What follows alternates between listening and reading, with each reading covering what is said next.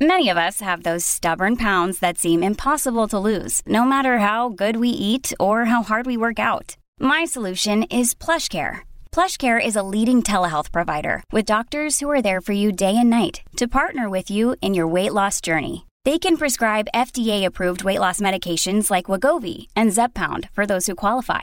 Plus, they accept most insurance plans. To get started, visit plushcare.com/weightloss. That's plushcare.com/weightloss. We're going to have a chat now I'm looking forward to. We're joined on the phone by Toby Boulay.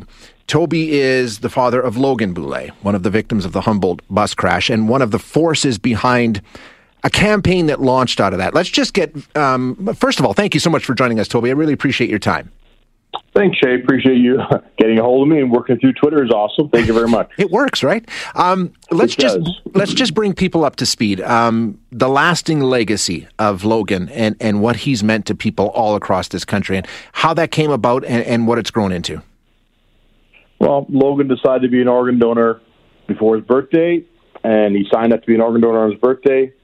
Make a long story short, then he passed away 5 weeks later in that horrific bus crash. And the world grabbed that right away because Logan's godfather put on Twitter, in Facebook, just asked him. I said, because we're just getting inundated with phone calls and messages. Like, it's crazy. We're just trying to be with Logan, obviously. Yeah. And so Neil put out there that Logan had donated his organs and had asked to do so. And that created what was called the Logan Boulay effect, and that took off into Green Shirt Day. So here we are coming up to fourth Green Shirt Day on April 7th, 2022. And to date, it's not just Logan and the Humboldt Broncos. It's what it is, right? It's not just Logan, It's Logan and the Broncos. They've added about 300,000 people have registered online now to be organ donors, and that's huge. That's massive. That's the largest in Canadian history. That's incredible. It just keeps growing. Yeah, it really is incredible, and what an effort. Now that we've hit this pandemic, of course, that derailed so many different things, including the Logan Boulay effect and the progress that was being made. But more than that, what we're seeing with Alberta hospitals right now is really, really causing some problems in this area. It certainly is. It obviously first it happened in Saskatchewan. They shut down their organ transplant program, not because they wanted to, it's because they had to move people to frontline healthcare, obviously. Alberta is in the same situation. They have not shut down their deceased organ donor program. They have closed, from what I've read, call me wrong, and it's not you growing too, but they've closed their living organ donor program in Alberta, and there has been cases of young people that have passed away, and their parents have wanted to donate their organs, and they can't because there's no operating rooms available for a transplant to occur.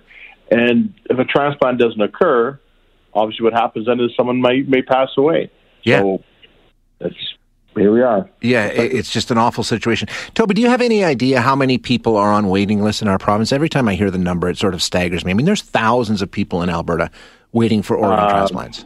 It's like 4,500 people in Canada are on the list, and then about 10% of that do not get organs each year. The actual breakdown for Alberta, I don't know for sure. And again, you're right, it changes quite a bit. It just fluctuates. And what's happening now is that we're losing deceased organ donors. People are still passing in car accidents and whatever you can think of. That's still happening, but we're losing that opportunity in Alberta to have those organs transplanted. And I guess there's no way of knowing what the numbers would be, obviously, because we don't know, but we know that, over 10,000 surgeries have been canceled in Alberta. We know that the operating theaters just aren't working. They're not available. But in terms of, there's a time issue here for a lot of these people, right?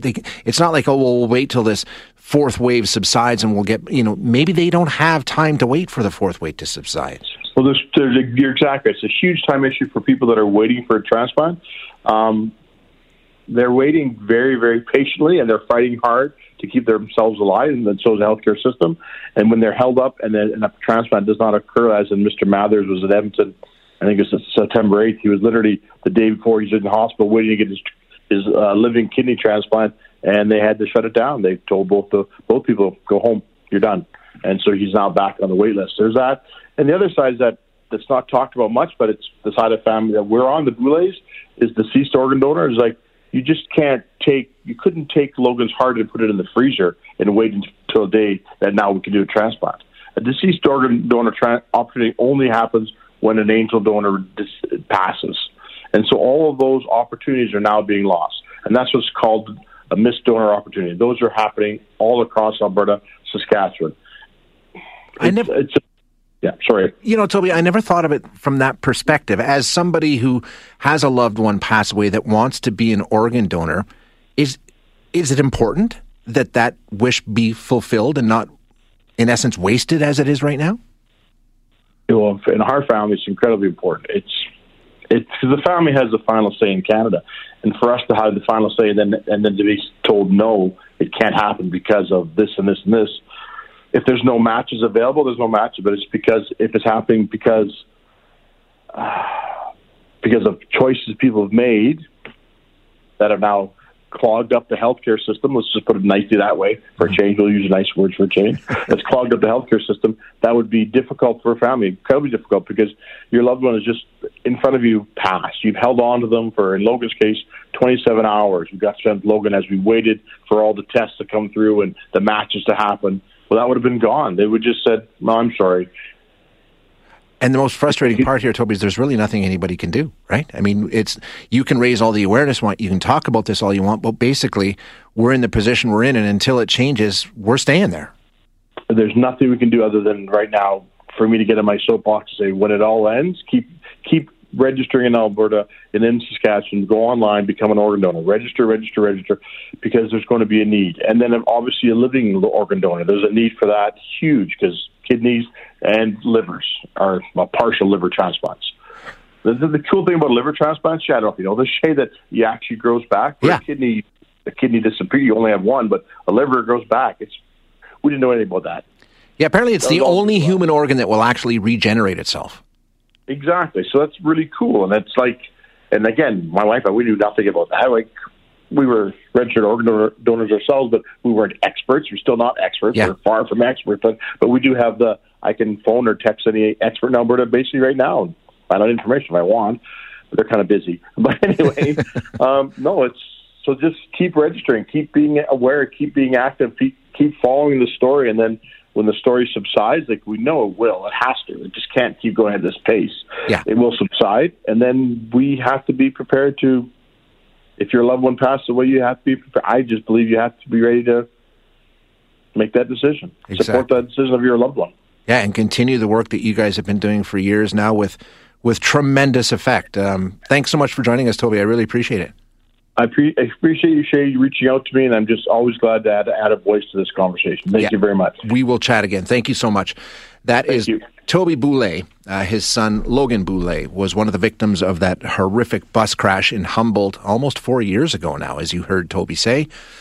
Coming up on our 4th Green Shirt Day very soon here. And the work that has come out of that, the Logan Boulay effect, I'm sure you've heard of it. Just, as he said, 300,000 people signing up to be organ donors. So you always look for what good can come out of something purely tragic.